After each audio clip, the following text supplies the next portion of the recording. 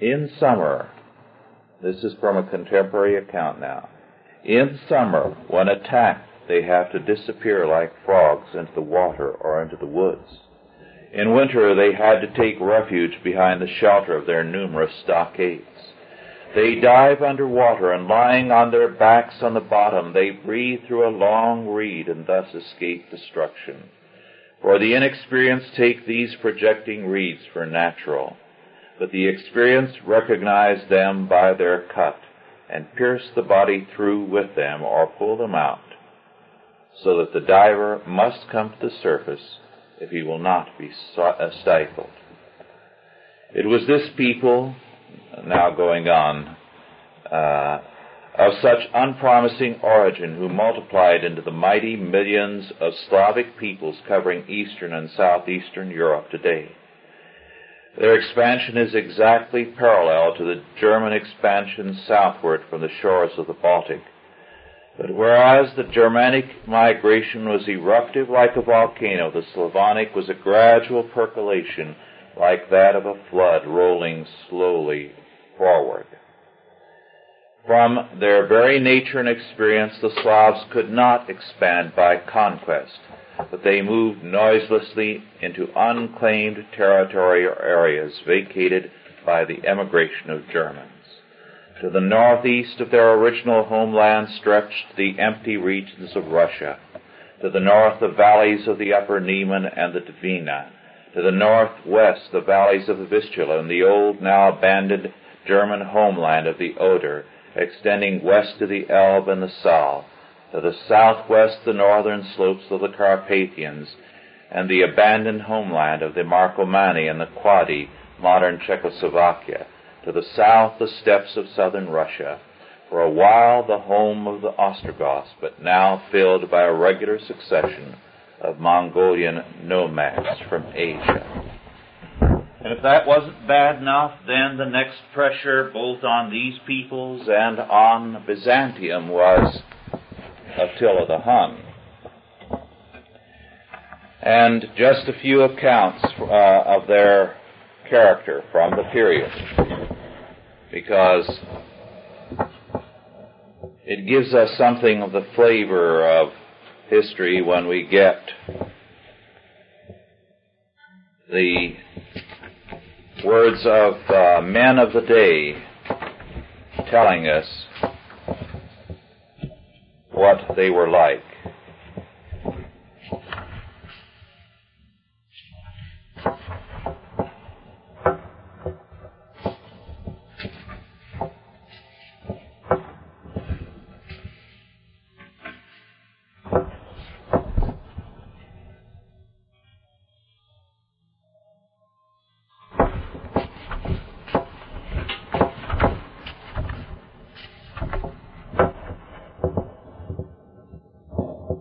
Yes, now the Huns under Attila. They subdued the Alans also, wearing out by constant warfare a race which was equal to them in war, but unlike them in civilization, mode of life, and appearance. Those men whom they perhaps in no wise surpassed in war, they put to flight by the terror of their looks, inspiring them with no little horror by their awful aspect and by their horribly swarthy appearance. They have a sort of shapeless lump, if I may say so, not a face and pinholes rather than eyes. Their wild appearance gives evidence of the hardihood of their spirits, for they are cruel even to their children on the first day they are born. They cut the cheeks of the males with a sword, so that before they receive the nourishment of milk, they are compelled to learn to endure a wound. They grow old without beards, and the youths are without good looks, because a face furrowed by a sword spoils by its scars the natural grace of a beard. Somewhat short in stature, they are trained to quick bodily movement, and are very alert in horsemanship and ready with bow and arrow. They have broad shoulders and thick-set necks, and are always erect and proud. These men, in short, live in the form of humans, but with the savagery of beasts. Then,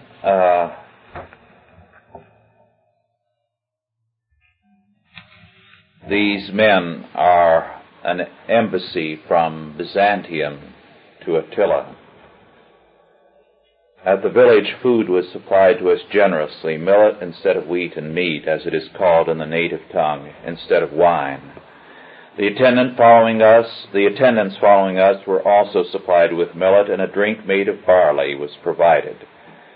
Having completed a long journey, late in the afternoon we camped by a certain lake which had fresh water, and whence the inhabitants of the nearby village drew their water. A wind and a storm arose in a sudden, accompanied by thunder and frequent lightning flashes and a heavy downpour of rain, and not only overturned our tent, but also rolled all our gear into the water of the lake. Terrified by the tumult which ruled the water and by what had happened, we left the place and were separated from one another. And as in the dark and in the rain, each of us took whatever road he thought would be easy for himself. When we came to the huts of the village, for we returned to it all by different routes, we met in the same place and searched, shouting for the things we needed. The Scythians, who were ruled by the Huns and were under them, leaped out at the tumult and lit the reeds which they used for fire. And having made a light, they asked why we raised such an outcry. The barbarians with us answered that we had been thrown into confusion by the storm, and so they summoned us to their own huts, and burning a great many reeds furnished us shelter. A woman rules in the village. She had been one of Bleda's wives, and she sent us provisions and good-looking women to comfort us. This is a Scythian compliment, but we, when the eatables had been laid out, showed them kindness, but refused intercourse with them. These are Christian men. We remained in the huts until daylight, and then turned to search for our baggage. We found it all, some in the places where we had chanced to halt, some on the bank of the lake, and some in the water itself. We spent that day in the village drying out all our things, for the sun had stopped, and the sun was shining. He then describes their visit with Attila, and then they meet someone from Byzantium who had been taken captive and now was living amongst the Huns and the Scythians. And they speak to him. Having greeted him in turn, I asked who he was and from where he had come into this barbaric land and taken up a Scythian life. He in turn asked why I was so eager to know this. I answered that the reason for my curiosity was his Hellenic speech. Then laughing, he said that he was a Greek by race and that he had gone for trade to Byzantium, the city of Moesia on the Danube River, and had lived in it for a long time and had married a very rich woman. But when the city came under the barbarians, he had been stripped of his prosperity, and on account of the wealth belonging to him, had been assigned to Onegesius in the distribution of the spoils. For the elite of the Scythians, after Attila, took the captives selected from among the well-to-do, because they sold for the most money. He had fought bravely in the latter battles with the Romans and the nations of the Achatere, and having given his barbarian master, according to the law of the Scythians, what he had gained for himself in the war, he had obtained his freedom. He had married a barbarian woman and had children. He was a partaker of the table of Onegesius, one of the leaders, and led a better life at present than he had formerly. Among the Scythians, said he, men are accustomed to live at ease after war, each enjoying what he has, causing very little or no trouble, and not being troubled. Among the Romans, however, men are easily destroyed in war.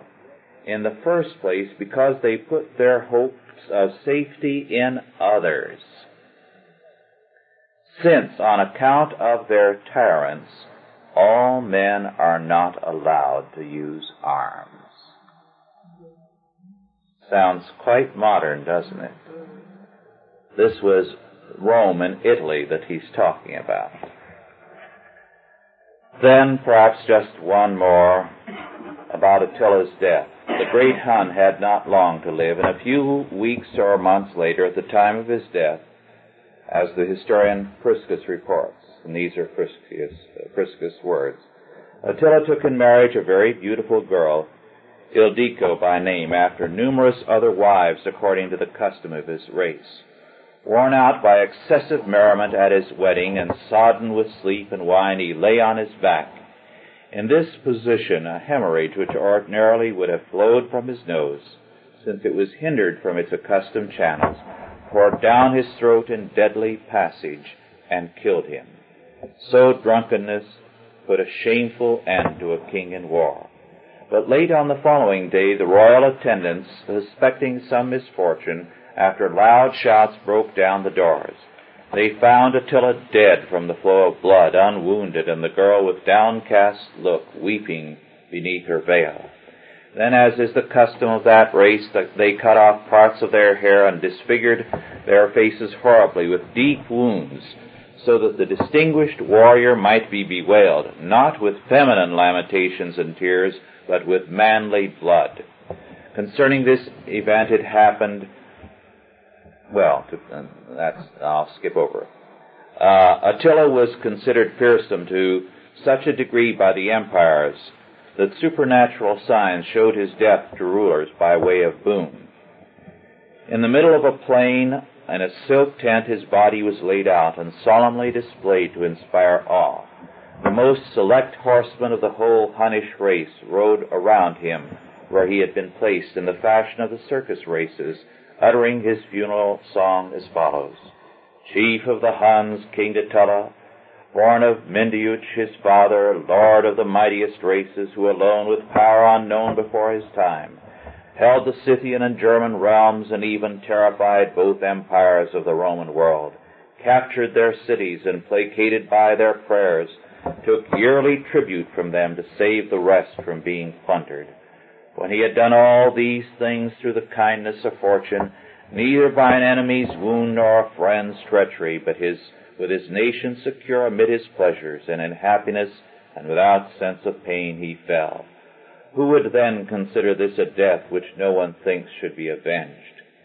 After he had been mourned with such a lamentation, they celebrated a strava, as they called it, over his tomb with great revelry, coupling opposite extremes of feeling in turn among themselves. They expressed funereal grief mixed with joy, and then secretly by night they buried the body in the ground. They bound his coffins, the first with gold, the second with silver, and the third with iron, showing by such a device that these things suited a most mighty king. Iron, because with it he subdued nations; gold and silver, because he received the honors of both empires. They added arms of enemies gained in battle, fittings costly in the gleam of their various precious stones, and ornaments of every kind and sort, whereby a royal state is upheld, in order that human curiosity might be kept away from such great riches. They slaughtered those appointed to the task, a grim payment for their work. So sudden death covered the buriers and the buried. Attila the Hun, when he died, the Hunnic Empire fell apart. And the Huns disintegrated, and they merged with various peoples. The Scythians moved across northern Europe and settled here and there, and some of them finally wound up and settled in Scotland. Very interesting. They've left their mark on Scotland in various relics as well as in certain words that have survived to this day. Now, one item more, and again I'm going to read because it's very interesting. I'm taking a little longer, but we've got to cover a great deal of ground tonight. About Byzantium. Now, I have gone into great length in our chapter about the nature of Byzantium, and I'd like to read a few pages of Rene Gurdon's book, Byzantium, Its Triumphs and Tragedies. And the title of this chapter, of which I'll read just a little, is A State with a Gospel for Constitution. Now, their conception of Christianity was very defective, very wrong at points.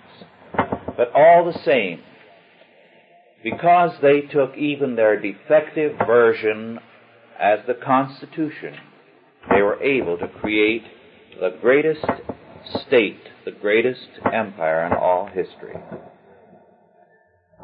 Gurdon writes, "What could be the constitution of a state that had Christ as its sovereign? There could be only one answer, the gospel. In Byzantium, then, it was the gospel that determined the structure of society and the position of the individual. From this it follows that the Byzantine Empire was essentially a democracy, an authoritarian one, doubtless, but a democracy in the sense that the regime was equalitarian. First, there were no class or caste prejudices. The highest positions were open to all. Entrance to the administration, the best ladder to success, was wide open to everyone. Advancement in it did not depend upon age or birth, but upon merit or ability." And then he goes on to cite how many ordinary people, stevedores and the peasants, became very powerful. In the struggling for life, anyone might emerge with wealth and power. The poor and destitute were not forgotten in Byzantium. The town was full of homes for old people, shelters, charitable institutions, cheap boarding houses, and above all, hospitals. The hospital, founded in 372 by Bishop Basil, was the size of a small town. Doctors and priests were there in large numbers. Orphans were taken in and taught a trade. Even lepers were not turned away. The community which Alexis Comnenus founded on the Golden Horn consisted of a number of institutions: an orphanage, a home for the blind, and a military hospital. Together they cared for about 7,000 people. All this was charity. The most representative was that of the Pantocrator, which was organized down to the last detail. Each sick person had a separate room, a bedside rug, a pillow, a mattress, an eiderdown, double thickness in winter, a comb, a chamber pot, sponge, basin, and slop pail. Baths were twice a week. In addition, each person was issued 2 bath towels, 2 face towels, 2 bathrobes, and at Easter a special allowance to buy more soap. The cleanliness of the rooms was ensured by frequent sweeping out. Every morning inspectors made their rounds, asking about the quality of the food, for example, and listening attentively to complaints. Now, these are charity hospitals. The women were looked after in a separate wing for women by women doctors. Infectious cases were segregated, and thanks to an ingenious system of heating, enjoyed the most suitable temperature. New doctors were taught by qualified herbalists and a professor. A unique machine of which everyone was very proud cleaned the surgical instruments. The community was served by numerous kitchens, a dispensary, a bakery, and a laundry. Now, to be a failure here below, that is, in this world, was no shame. For shall not the humblest here on earth be the most exalted in heaven, according to Scriptures? So Byzantium knew nothing of social arrogance. The Basileus, or the king or emperor, frequently entertained tramps at his table, and his door was never closed to anyone who wanted to enter. The following 2 stories illustrate this point. One Sunday, after the Emperor Theophilus was leading a solemn procession, a working woman broke through the crowd and flung herself at the bridle of his horse. "This horse belongs to me," she cried. "Your agents requisitioned it unjustly. Give it back to me." She was not flung in prison. On the contrary, the king dismounted, handed over the horse, and continued his way on foot. From that time onward, however, the ceremonial was slightly changed. As a precautionary measure, the emperor was accompanied henceforth by several changes of mount.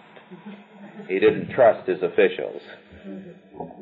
One day at the surface, 2 clowns appeared before the emperor's box. They had some toy boats and were shouting at one another, "Come on, try hard, just swallow this boat." "It's no good, I can't do it." "Can't do it? The other day the palace prefect swallowed a huge galley complete with cargo." The emperor smiled and understood. He asked for details, summoned the accused man, confronted him with the plaintiffs, and summoned witnesses. As soon as he was convinced of the official's guilt, he ordered him to be burnt alive in full uniform. To everyone's delight, this was done immediately in the Hippodrome. Moreover, what reason had the emperors for pride? So many of them were of the lowest origin. For in Byzantium, anyone could come basileus, regardless of rank, fortune, and ancestry. Leo I had been a butcher. People in Constantinople used to point out to one another the stall where he and his wife used to sell meat. Justin I was a poor swineherd from the Veteriana, who first appeared in the capital with bare feet and a pack on his back. One day his nephew, haggard and in rags, also left the family village to join him. His name was Justinian. Phocas was a simple centurion, and Leo III the Isaurian was an odd-job man. The parents of Leo V lived in the greatest poverty. Michael III was a servant. Basil I, a peasant. Romanus Lepicinus, one of the lowest in rank of petty officers in the navy. All that was necessary for a coronation was to be elected by Senate, army, and people, and this procedure was never changed. Even in the course of time, the need for a dynastic succession made itself felt. A system was then worked out which made some show of respect to democratic principles. During his own lifetime, the emperor elected his son. Thus, for 24 years, Leo III had for colleague his son Copronymus, who had been crowned when 1 year old. Now, that Copronymus is the name he carried all his life. I won't translate it, but I'll tell you what it meant. When he was being baptized in the church as a baby, he dirtied himself and his mother and the baptismal fount. So the rest of his life he carried the name that described what he did, Copronymus. Even when he was emperor, he never lived down that name. The Basilissa, that is the empress too, could be of humble origin, for she was expected to be beautiful. Hence the number of strange creatures who one after another wore the purple gown. Hussars, singers, prostitutes, peasants from the Danube Valley like Lupicina the cook and Theodora the bear leader. How many humble workers became father-in-law to the emperor? And it goes on to describe some of the incidents connected with them. Then this fact: as all creatures are equal in the sight of God, strict equality between the sexes existed in Byzantium. While a girl doubtless led a rather sheltered life and was not always free to choose her own husband, the married woman shared completely the life of her menfolk. Often, indeed, women dominated the family circle. The authority of Anna Damascena, the mother of Alexius I, was notorious. At mealtime, Diogenes Akritas respectfully awaited his mother and gave her the seat of honor, a chair, that is, while he was content to recline on a couch. To hold one's wife in seclusion was unpardonable. And goes on to describe how any man who beat his wife was very savagely treated. He was a contemptible character. Very revealing as regards this emancipation of women was the status of the empress. She was the equal of her husband. She exercised absolute sovereignty, the incarnation of Almighty God. And this quality did not come to her by virtue of her marriage as a reflection but of her own nature from a true inner emanation, according to their theory. Ceremony bore this out. And then it goes on to cite examples of this, and perhaps just a little more.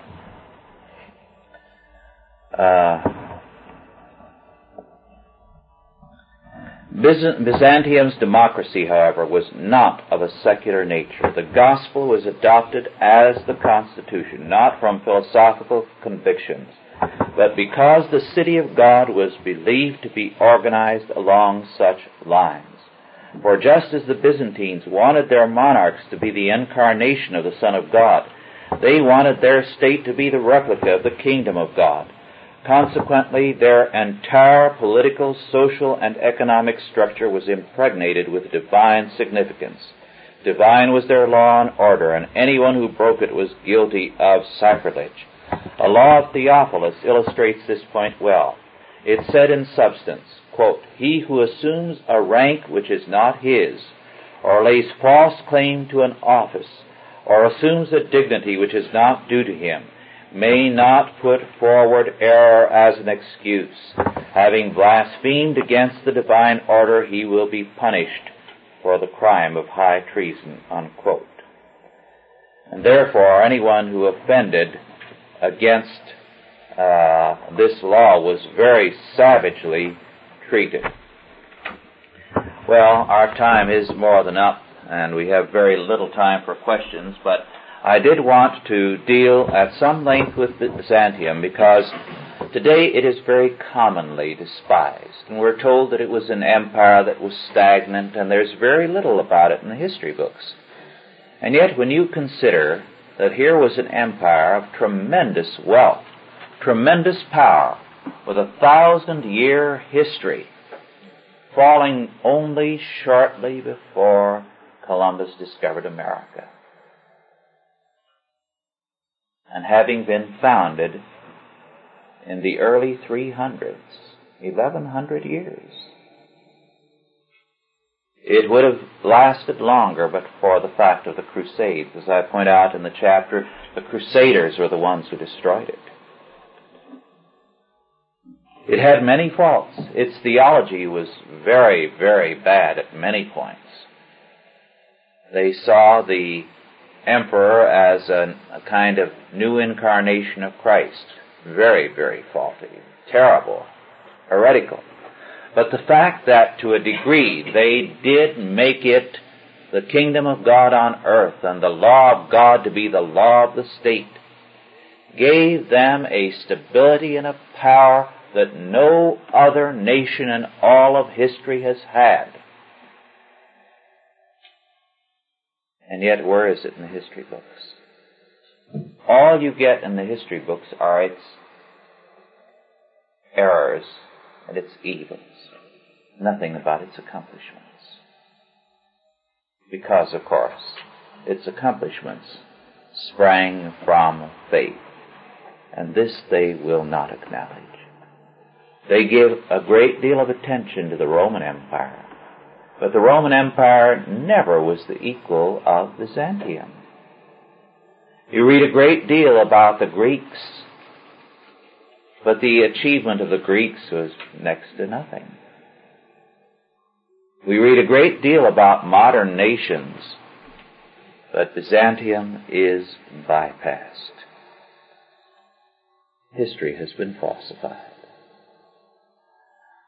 What Byzantium did with a very bad theology could be done with a sound theology. And of course, precisely what Byzantium did, the Puritans, when they came to America, made their purpose. They came here with the same purpose. And they wrote back and sent pamphlets to England summoning others to come.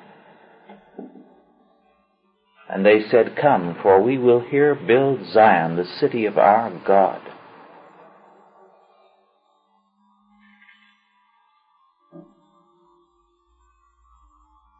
America thus had a glorious beginning. Deliberately, twice in history, men set out to establish Zion on earth. Once in Byzantium, and once in this country. We gained our greatness from that purpose. We will not return to it unless we return to that purpose. Byzantium had a noble purpose, but a very faulty obedience to it in their theology. Ours was sound.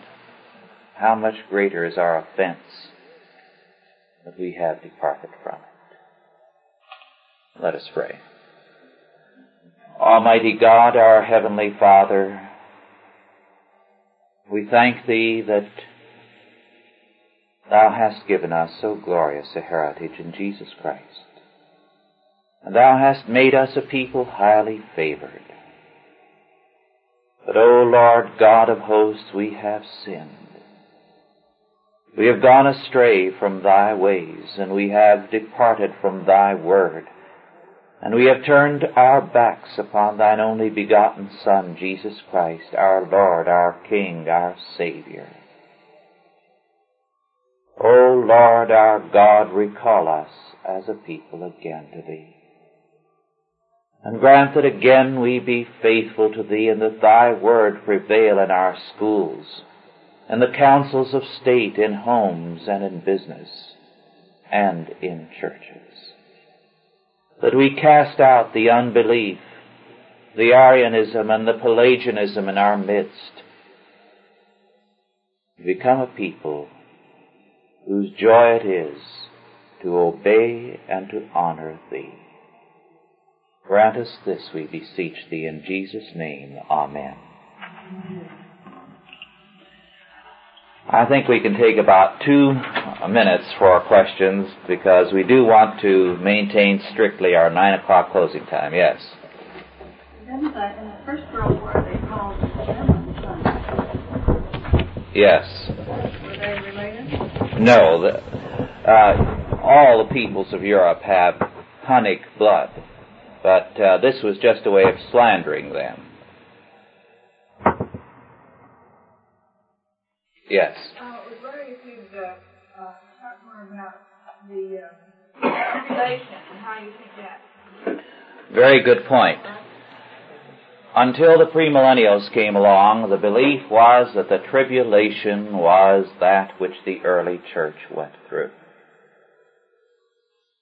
Now, right up until almost World War I, you found great American theologians like Benjamin Breckinridge Warfield, one of the greatest men of God this country has seen, teaching that. That was the Great Tribulation. It was past. But with Schofield, you see, this was changed and projected into the future. Along that same line,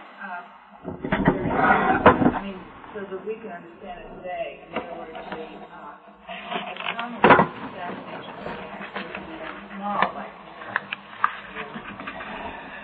the communist persecutions have been fearful. The communists have perhaps killed more people than anyone else in history, but not Christians to the same degree.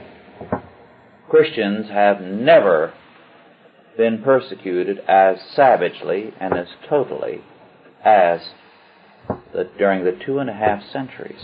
Remember, it was aimed at total extermination, and again they would just mow them down, and new converts would spring up. The old saying, the blood of the martyrs is the seed of the church.